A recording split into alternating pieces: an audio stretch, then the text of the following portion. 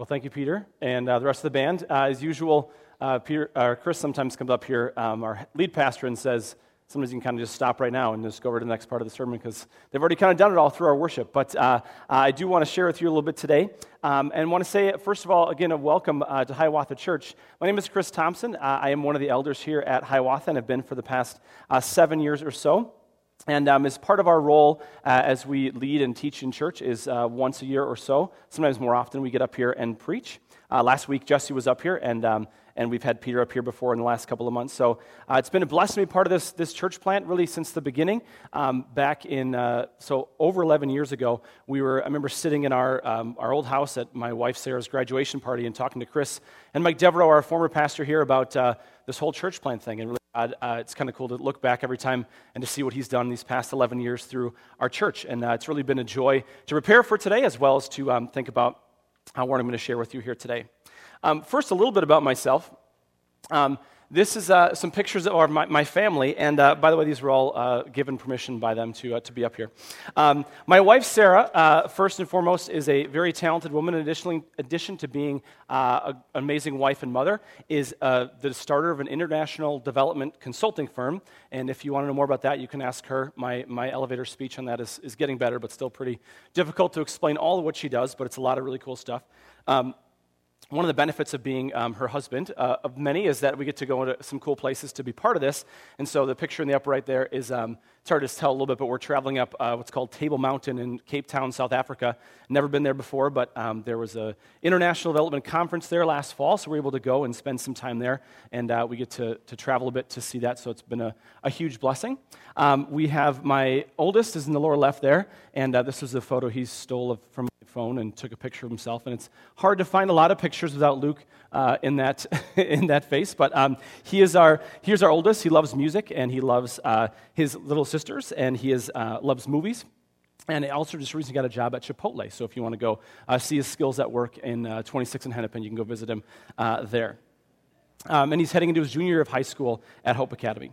Eloise, in the upper left-hand corner there, she is our newly minted teenager, looking the part there on the picture. That's on her 13th birthday this summer, and you can't see in the picture, but she does have her new and very greatly desired gift, which was an iPhone, so I apologize to any parents of teenagers who have not yet gotten to that point yet, but you can come talk to me and complain about it later, but she did get an iPhone for her 13th birthday.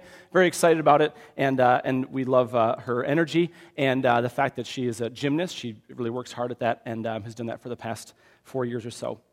She's heading into 8th grade. And our baby, in quotes, Kate, in the lower right-hand corner, she was not around when Hiawatha started. Now she turned 10 this summer. She loves a lot of things, reading and being very creative. So she, right there in the picture, has our bunny. That's Ralph. And you can't quite see it, but she wanted for her birthday to dye Ralph blue. That was her desire, on her list of things. And she also likes to make signs and just creative things. So this is, she gave this to me on my birthday. And if you know me, if you can't read it, you'll understand. It says, to shrink a Dorito bag, just give them to my dad. So this captures my love of Doritos and my love of weird experiments that I try to figure out for my classes that work. So Kate made a sign. So if you ever want to shrink a Dorito bag, talk to me and I can help you with that. Or talk to Kate because she knows about it too. In my non-preaching time and teaching here at Hiawatha, I am a children's minister here. So downstairs we work with the kids and worship as well as the classes. And then I teach full-time at Hope Academy in Minneapolis, where I teach high school science. And so in my time here as an elder, we've been given lots of different questions and passages to preach on. And today was simply an open mic. You saw the sign up there earlier, which kind of left the entire Bible for me to cover. And that can be a little bit overwhelming sometimes to say, okay, what do I want to take and go to here? So my mind is one that kind of goes about a million different places.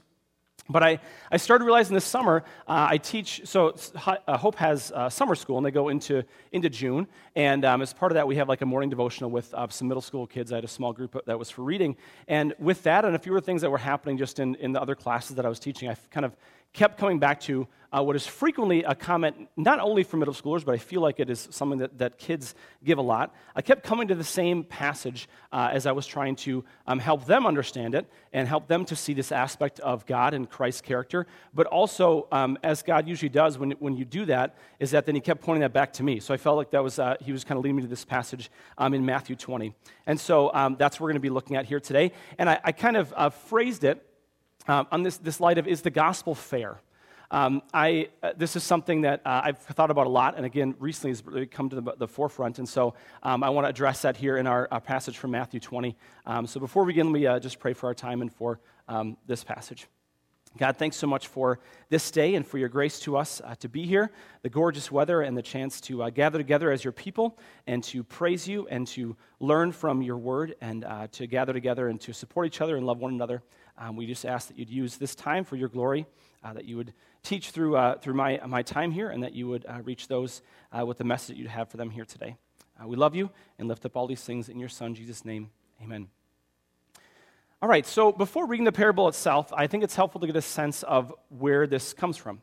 So parables, as you probably know, were stories that Jesus told in different contexts to help elaborate a point that either maybe he had planned beforehand, and probably all things he had planned beforehand, but some just definitely seemed to come out of the moment of what was going on in that time. And so these tend to highlight a certain element of God's character and the nature of his kingdom, and today's is no different. So we're going to actually go back a little bit beforehand to set the stage for what is going on here.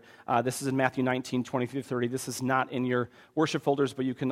It's on the screen, and you can look it up in the Pew Bibles if you would like to. It says this, "And Jesus said to his disciples, 'Truly I say to you, only with difficulty will a rich person enter the kingdom of heaven. Again, I tell you, it is easier for a camel to go through the eye of a needle than for a rich person to enter the kingdom of God.' When his disciples heard this, they were greatly astonished, saying, 'Who then can be saved?' But Jesus looked at them and said, 'With man this is impossible, but with God all things are possible.' Then Peter said in reply, 'See, we have left everything and followed you. What then will we have?'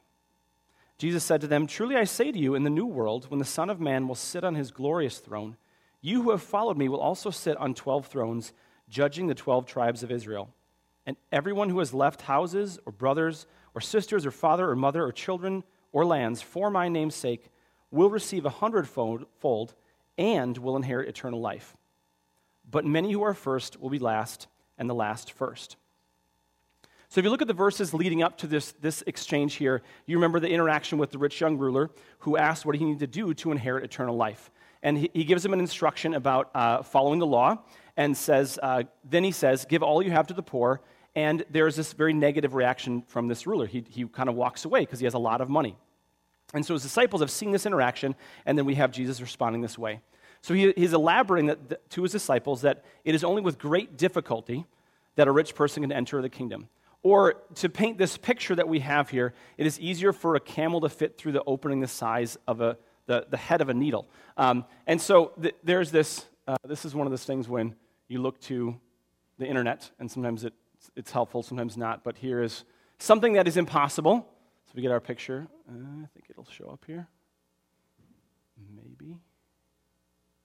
There we go. Okay, so this is the best the internet could offer for the camel fitting through the eye of a needle. I don't know if that's like God's giant hand or a really small camel or something, but that is the picture we have that Jesus paints for his disciples that is impossible. Like, obviously, it's kind of a ridiculous picture. Like, it's meant to be something that it is an impossible thing. And so sometimes that can be kind of pointed to, and partly rightly so, to say that with great wealth it is very, very difficult. It is impossible to enter the kingdom of God. That's true. And yet his disciples do recognize then the broader question here, because it doesn't just say that means if you have a lot of money you cannot be saved, right? It's recognizing a greater question when they ask, right, very, very pointedly and understandably so. They say, who then can be saved? Who, if anybody? If God is asking for the impossible, how can anybody at all be saved? And so this is one of those, like in all these parables, interaction with Jesus, you see his heart for his people and for wanting them to really understand. And so he recognizes the distress of this question. So on the one side we have, can anybody be saved? Like, this is impossible. We have this picture. How is that even going to happen? And he says, with Christ, with God, it is possible. He quotes from Job 42:2 when he says, "I know that you can do all things, and that no purpose of yours can be thwarted." So in the gospel, what is impossible is made possible. That's his short response as a comfort and a guide to them. So Jesus makes the impossible, the salvation of anybody, possible. Now, the disciples probably don't fully understand how he'll do this, as we see other spots where they really don't know what he's talking about when he talks about the fact that he has to die. So it's a separate thing for right now. But they are comforted by his reassurance that, okay, I don't quite know how yet, but this impossibility is going to be made possible. And so right away, we start off over here. Right away, we have this response from Peter. And remember that Peter, some other things from the Gospels we know from him is that he ran out onto the water right away when he saw Jesus walking towards him, and then started to lose his footing and lose his faith and kind of start to sink. We also know Peter was the one who said, I would never forsake you, I'd never deny you. And then he goes and by the fire near Jerusalem, where Jesus is being crucified, he denies Jesus 3 times. So he's very bold and brash, kind of quick to step out and quick to make his claim and make his questions and his place known. And he goes right from the spot of being, this is impossible, and then going, okay, well, look at all we've done. He points to his own obedience and says, and his own trust, to ask, what will the followers of you, Jesus, what will we have in the future in light of what we've given up? So God kind of goes a very big, 180. He's over here like, can anybody be saved? And then, okay, well then what are we going to get? It's a pretty big swing. And again, you read the heart of Jesus to recognize that he's kind of sees this. Obviously, it's Jesus, but he also doesn't just reprimand him and say, you're not getting it, right? He reassures him that there are in fact rewards in heaven.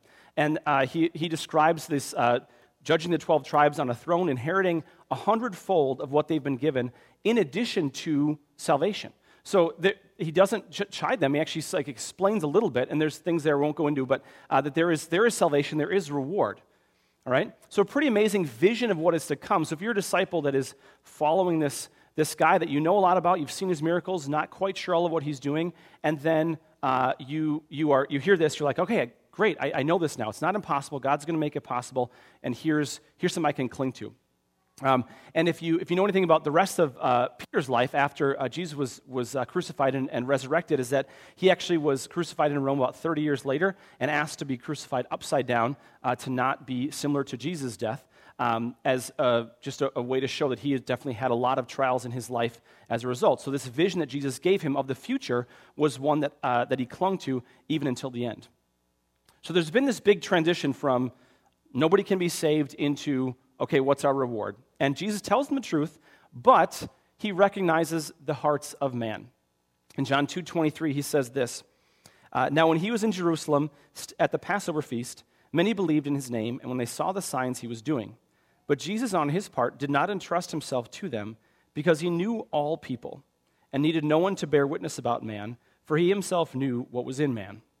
So he sees through. I mean, this is one of the truths about the Gospels that is frightening in a way, but also very revealing. We can't hide anything from God. We can't hide anything in our hearts, and he knows what's going on, and he knows what's going on in the hearts of his disciples right here, who have kind of traversed this huge gap and are kind of in this spot where he wants them to be, and yet he wants them to see something else about that. So yes, there is a reward, but he knows the heart of man and what is tempted to do. So it is at this moment then that he adds the line, but many who are first will be last, and the last first, and then explains it with a parable. So that the setup, I think, is important to understand this parable to see where the disciples have come from, this big swing. So then he says this in Matthew 21-16, most of which is there on your handout. For the kingdom of heaven is like a master of a house who went out early in the morning to hire laborers for his vineyard. After agreeing with the laborers for a denarius a day, he sent them into his vineyard. And going out about the 3rd hour, he saw others standing idle in the marketplace.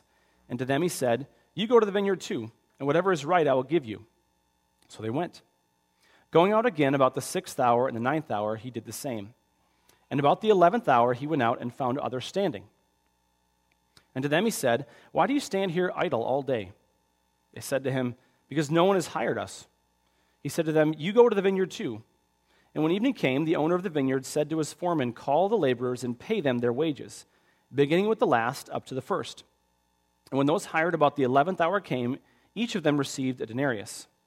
And when those hired first came, they thought they would receive more. But to each of them they also received a denarius. And on receiving it, they grumbled at the master of the house, saying, these last worked only 1 hour, and you have made them equal to us who have borne the burden of the day and the scorching heat. But he replied to one of them, friend, I am doing you no wrong. Did you not agree with me for a denarius? Take what belongs to you and go. I choose to give to this last worker as I give to you. Am I not allowed to do what I choose with what belongs to me? Or do you begrudge my generosity? So the last will be first, and the first last." So now, in hearing this again and in reading this, I just kind of ask the question, it's always a good one, is to, especially those who maybe either you're a believer or definitely have heard this before, just kind of take it back again as a new story. Because I would challenge you, and maybe not everybody, but for me and for I think a lot of people and the disciples, that what the phrase that sums us up is that that's not fair. Now, I've talked to people about this even this last couple of weeks as I was thinking about this sermon, and some don't have quite the response that I do, but I could list a number of examples of where you just get this sense of this is definitely not what I would have done.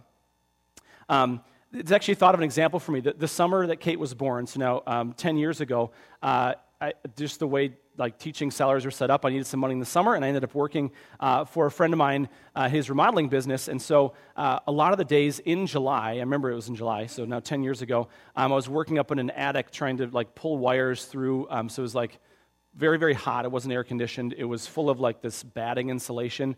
And I was up there. I didn't know really a ton about electrical work and just kind of doing what the guy I was working with was telling me to do. But it was very, very uncomfortable. And while I loved learning about things, that aspect of the work I did not love. I will just confess to that. But I needed the money.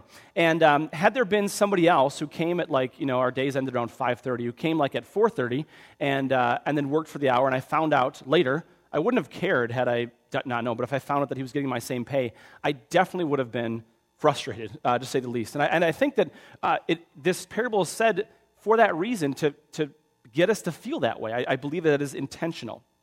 All right? And that's the nature of parables, that these stories that Jesus gets at something that he wants us to understand more about. So we hear this and think it's unfair, and that's what it's supposed to do. It makes us uncomfortable and doesn't sit exactly well. I think it's not how I would have done things. And if you ever get to that point in reading the Bible or listening to somebody talk about Jesus, talk about God, there's different ways to go with that. Is that obviously look to the Scriptures, but if you find yourself that's not how I would have done it, kind of check where you're going with that, because oftentimes that can lead into wrong thinking about God and ultimately into just kind of wandering way far away with truth. So when I think this response, it should kind of get me to think, what does he mean by this?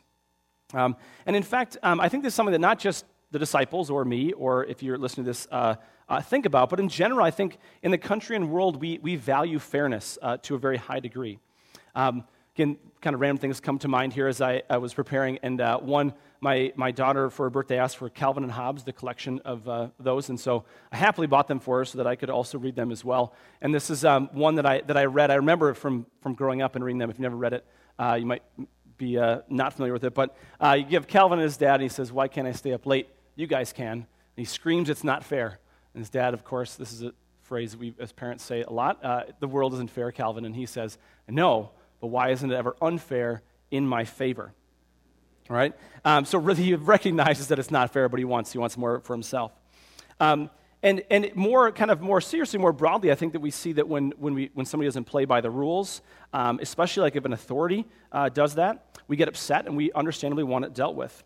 We want the same treatment to apply to everybody in society, regardless of their standing. We have an equal protection clause in the 14th Amendment, and we, rightfully so, want people to have the same opportunities to be treated fairly in school and in work and other areas of life.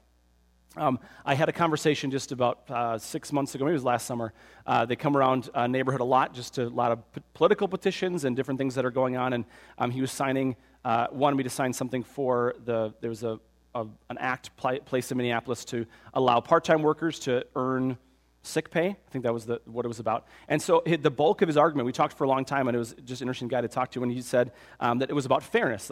If a CEO should be able to earn sick time, or a full-time employee, so should kind of the lowest worker on the totem pole, a part-time worker. If they work 100 hours, they should be able to earn some extra time on that. And I resonated with me for sure, and gave him some money, and that was part of his argument. Really, the main argument was that it was not fair the way things currently were.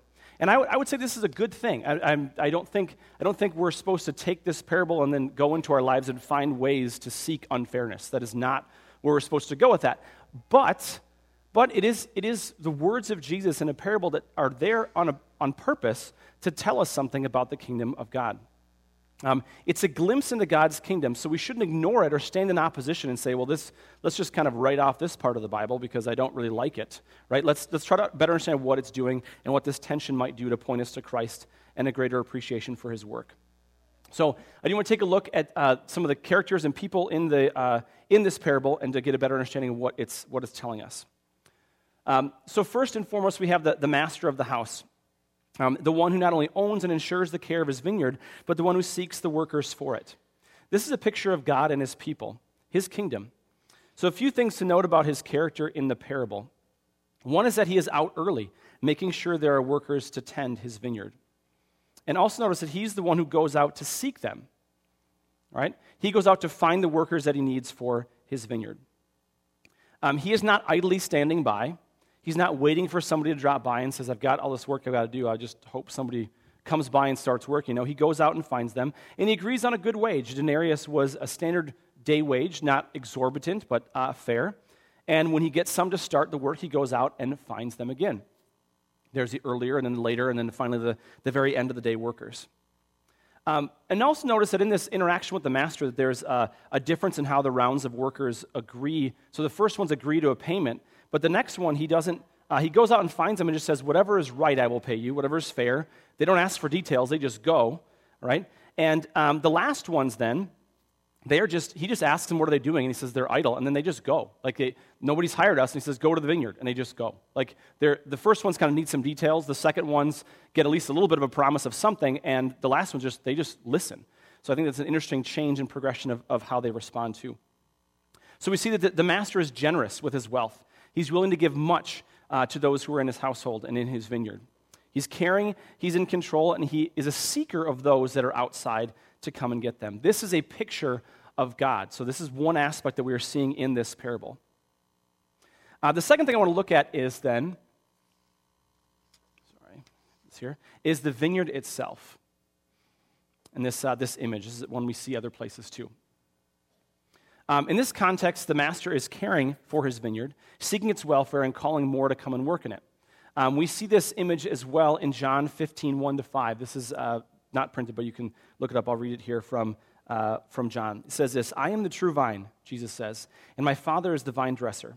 Every branch in me that does not bear fruit, he takes away, and every branch that does bear fruit, he prunes, that it may bear more fruit. Already you are clean because of the word that I have spoken to you. Abide in me, and I in you. As the branch cannot bear fruit by itself unless it abides in the vine, neither can you unless you abide in me. I am the vine, you are the branches. Whoever abides in me and I in him, he it is that bears much fruit. And apart from me, you can do nothing. Jesus speaking to his disciples again, and God the Father is the vine dresser, or the master from our parable, and that Jesus himself is the vine into which the disciples, or the followers of Christ, the church, in today's age, must abide in order to produce any fruit at all. The laborers are not called to sit and watch, so it's not that they're invited in and they just to sit down, but they're invited in. Once they're in, then begins the work of Christ in this world. So while idleness, that word idle comes up a lot, outside the vineyard is not desired, so that the workers are complaining of just being idle. They're not doing anything, right? The work on the vineyard comes after they are called by the master. They don't first demonstrate the ability to go prune vines very well, whatever that looks like, and their talents and their greatness, and then are called in. He's not looking out there and saying, oh, that guy is really good with his grapes. I'm going to go get him, right? He just goes and takes them and says, come, all right? I just think about this with Luke getting a job, right? He didn't go to Chipotle and they said, okay, I want you to make a burrito for me right now, like all from start to finish, and then you'll be hired. They hired him, and then they showed him how to do it. Then he started to work. He had his position, and then he started to do his job. Paul puts this idea of the order of belief and works very well in a very appropriate verse in Ephesians 2, 8-10. He says this, for by grace you've been saved through faith, and this is not your own doing, it is the gift of God, not a result of works, so no one may boast. For we are his workmanship, created in Christ Jesus for good works, which he prepared beforehand that we should walk in them.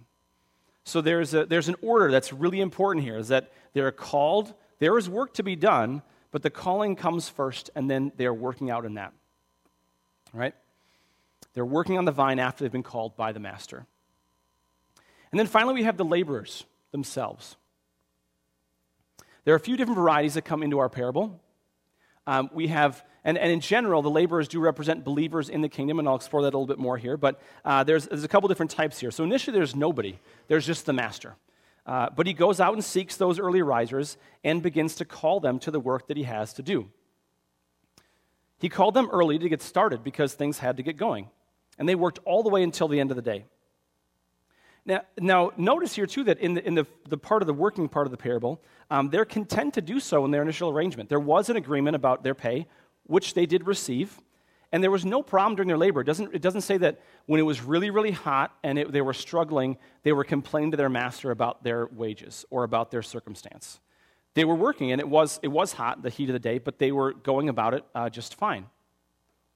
Their discontentment only occurs at the end of the day when they start to see that the money was going to those arrived later, that they became ungrateful and started to grumble.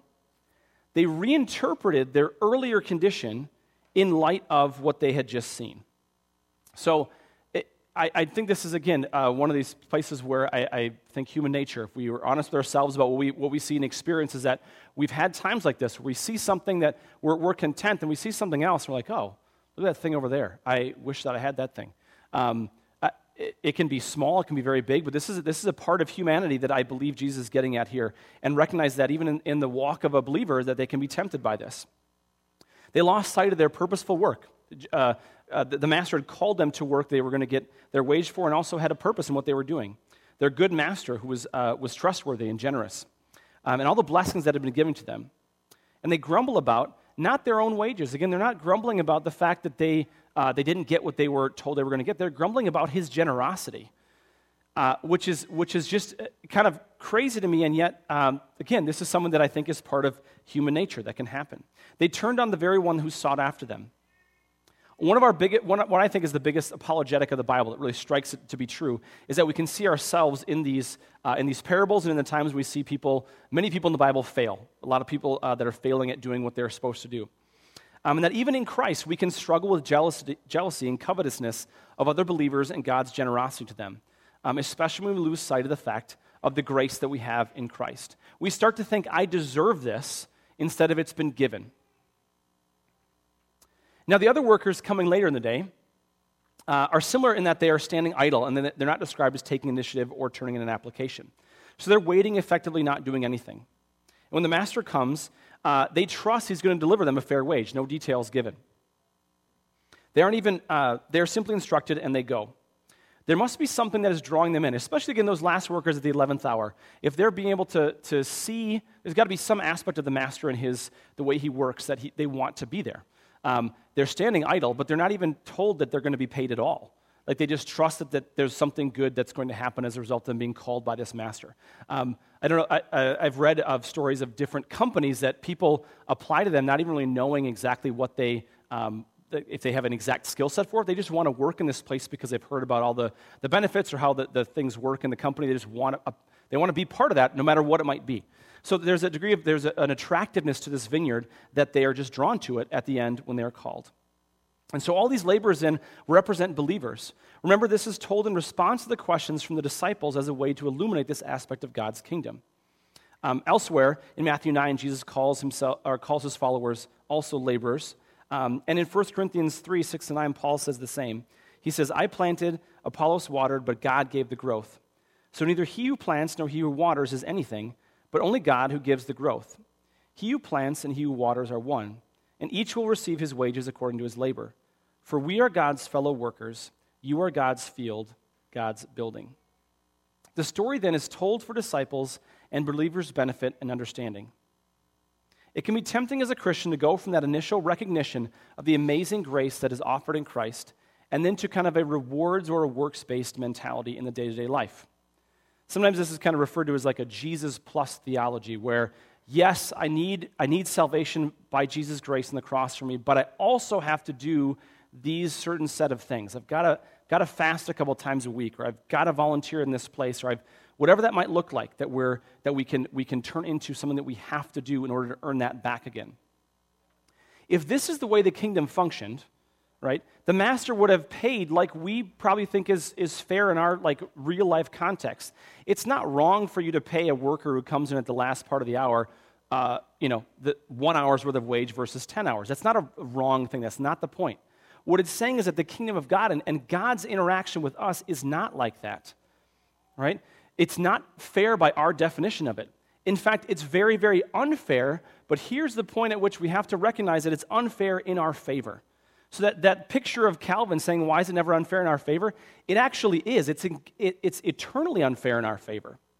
Because that is what grace is. Grace is that God has been unfair to us through his work on the cross. If you are in Christ today and believe that, know that again and afresh, that we did not earn that God gave it to us, and that is very unfair. Thank God. God in his mercy did something that was unfair to send his son for our sake to die on the cross. We need to be reminded of that weekly, daily in our lives. Human nature, I think, tends us towards a works-based, but I did this, and there's some aspect of this process that involved me, right? We need to fight against this temptation and to do more things to earn God's favor. That's not how it works. The work that we do has already been done for us in Christ, and then we just kind of flow through that as he gives us power.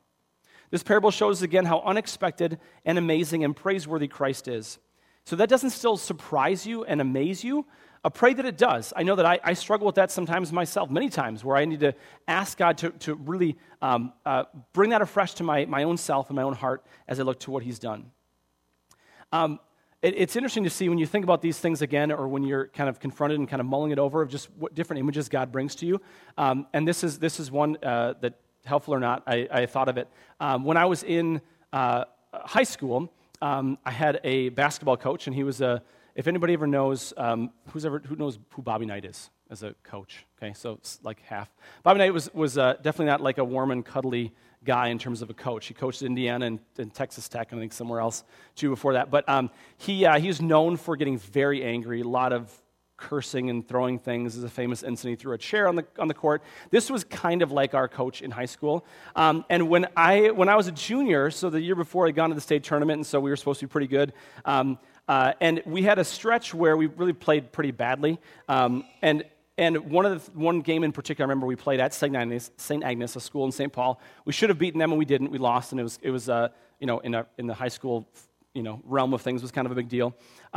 And so we fully expected, in fact, like from every previous example, even like small things of like being late for practice, whatever, the answer was always like negative reinforcement. Like he was not one to really give you like little prizes or stickers. It was like you're just going to run a lot more. In fact, anybody ever run killers before in any sport? Particularly basketball. Okay, good. So you have that image. So we were definitely expecting, I don't know, a dozen or more of those. You just hold the basketball above your head and you run back and forth and back and forth. So we had this image of we're going to definitely pay for what we did not accomplish, like our lack of play in this game. And to even make it worse, there was like a little note in our locker, like practice meets in the conference room, and we're like, oh man. That's always bad news because like somebody's getting cut or we're just really like he's going to have a sit down to yell at us. Like it was just one of those times. And so he gets there and he's kind of standing there awkwardly trying to explain what's happening. He's like, here's $10, like to all of us. So he gave each $10 and we were like, what is going on? And he said, we're gonna go bowling. We're gonna go over to some bowling lane and it's enough for a couple games and to get a pop or to get some chips or something like that. And he didn't have a lot of like kind words, so that was kind of all he said. And then we were just sitting there like, is this some kind of weird joke? Like, what's happening here? And sure enough, we spent that day's practice was bowling and just hanging out with our friends. He probably got this out of some like motivational coaching book or something like that. I don't know, because I don't think I have many other gospel examples. But when I was thinking through this, it was like that's a really like it's a small picture, but it's something that helped me really understand. Like I was fully expecting this.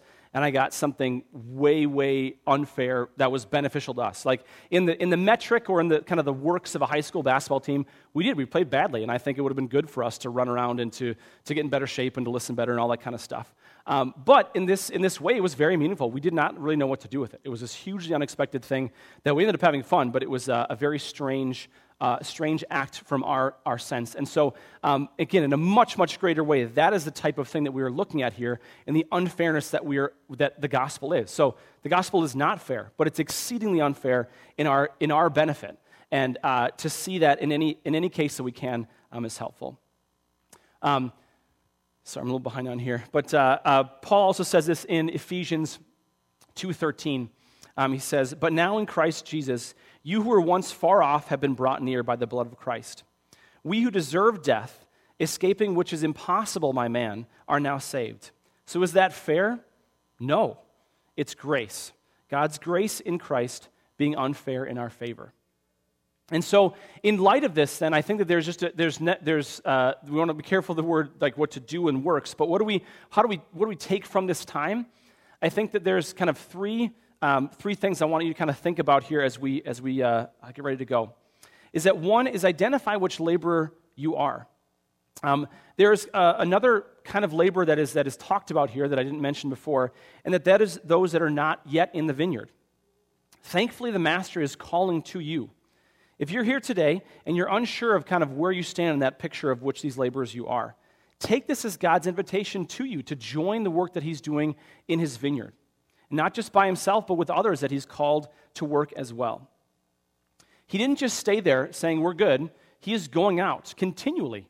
At the beginning of the day, midday, dinner time, and at the 11th hour, he's going out and drawing people in. It doesn't require anything from you except to believe and trust that Jesus is who he says he is, and accept his free gift of grace.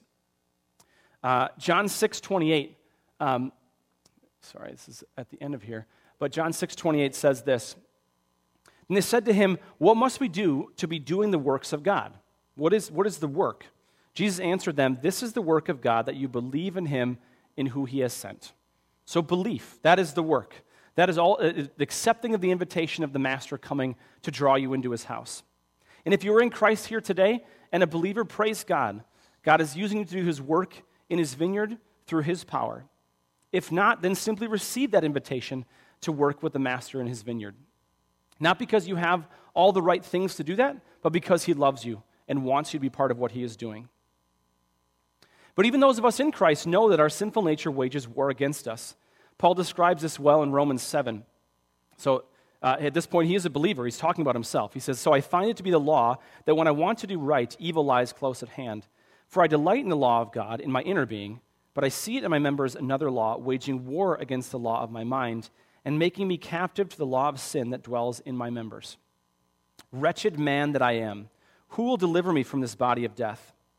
Thanks be to God through Jesus Christ our Lord.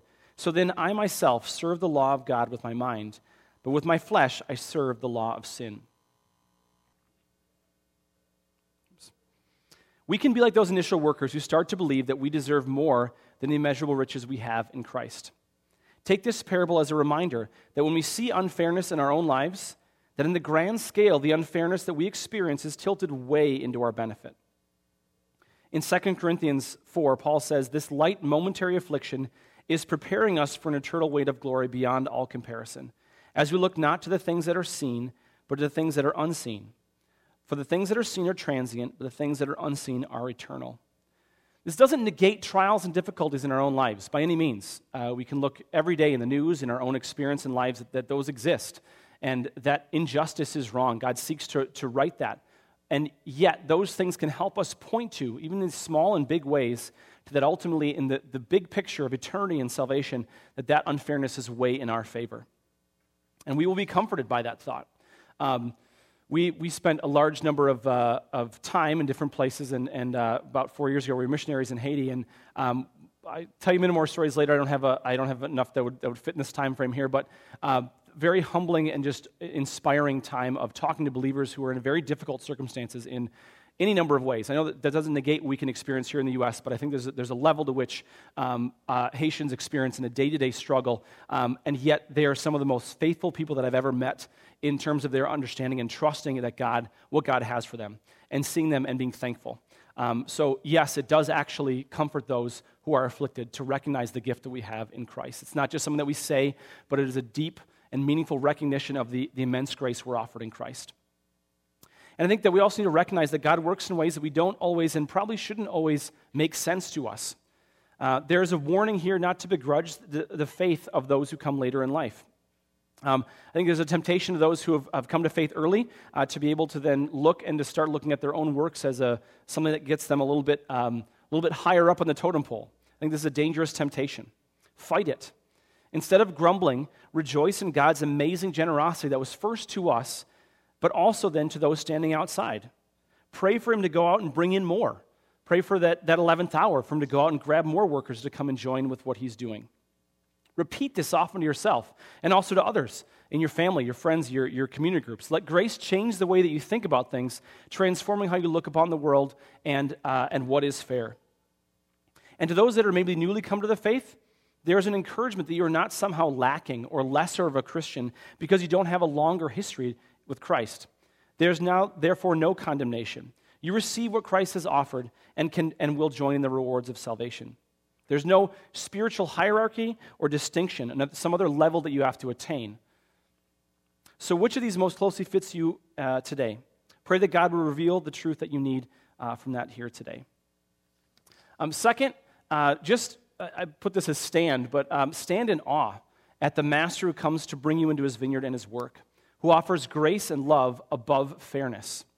Not that fairness is wrong, but that grace and love are so much greater than it. These parables give us a glimpse into God's character and a God who goes out and searches for his workers and searches for his people. The other image that comes to mind is talks about searching for his lost sheep, another parable that is very powerful to help see that image. Taken more broadly, this is an image of the work that Christ did for us and his entering into our world, inviting us in and giving us a reward that is way more than fair. Romans 5:8 says this, "For God demonstrates his own love for us, that while we were still sinners, Christ died for us."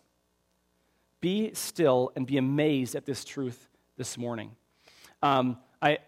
There are different times where I really experience this kind of thing, and I think it's very, very appropriate to take time just literally to be still.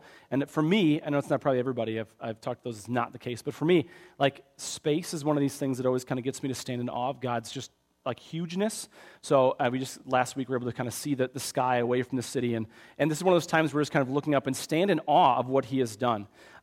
This is, and so very, broadly in creation, yes, but specifically what he's done for us on the cross.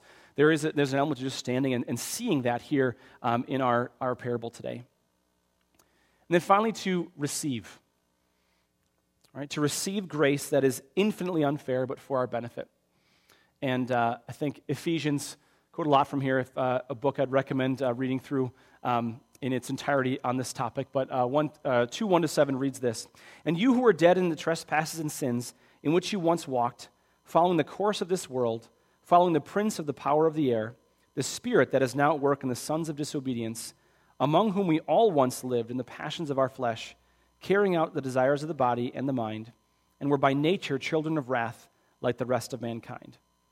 But God, being rich in mercy, because of the great love which he has loved us, even when we were dead in our trespasses, made us alive together with Christ.